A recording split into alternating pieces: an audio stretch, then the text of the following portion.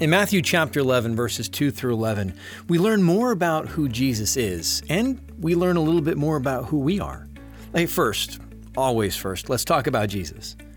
When the students of John the Baptist come to Jesus to ask him if he's the Messiah, the one they've all been looking for, Jesus replies, "Tell John what you hear and see.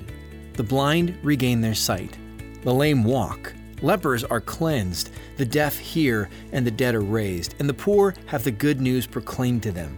And blessed is the one who takes no offense at me." John's guys ask, "Hey, are you the one?" And Jesus replies, "I make the blind see, the crippled walk, the deaf hear, and the dead live. And unlike the powers of this time, we preach to the poor. Blessed is the one who gets it." That's who he is. Those are the credentials he sends to John. And yet, I don't think many of us come to the Lord expecting him to share those credentials with us. We ask Jesus, "Are you the one?" But are we listening to the answer?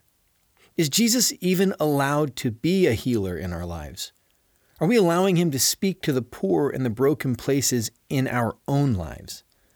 Now, I said there was something to learn about Jesus, and there was also something to learn about us as well. Because after Jesus speaks to the students of John, he turns to his own disciples and he says, "Amen, I say to you, among those born of women, there has been none greater than John the Baptist.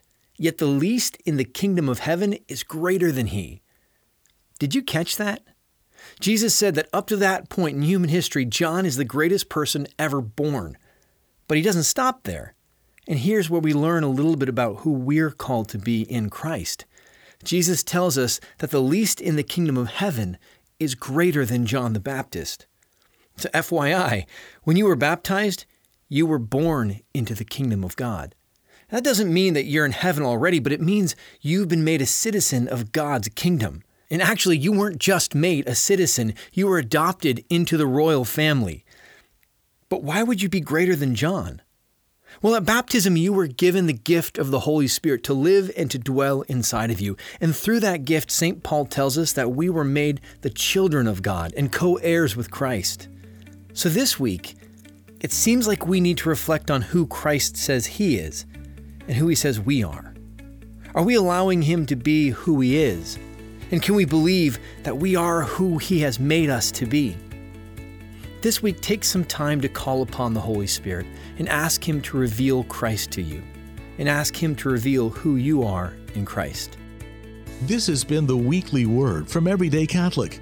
Everyday Catholic is a 501c3 nonprofit, and we depend on the support of listeners like you. If this podcast is serving you, please consider going to everydaycatholic.com/donate and making a monthly pledge.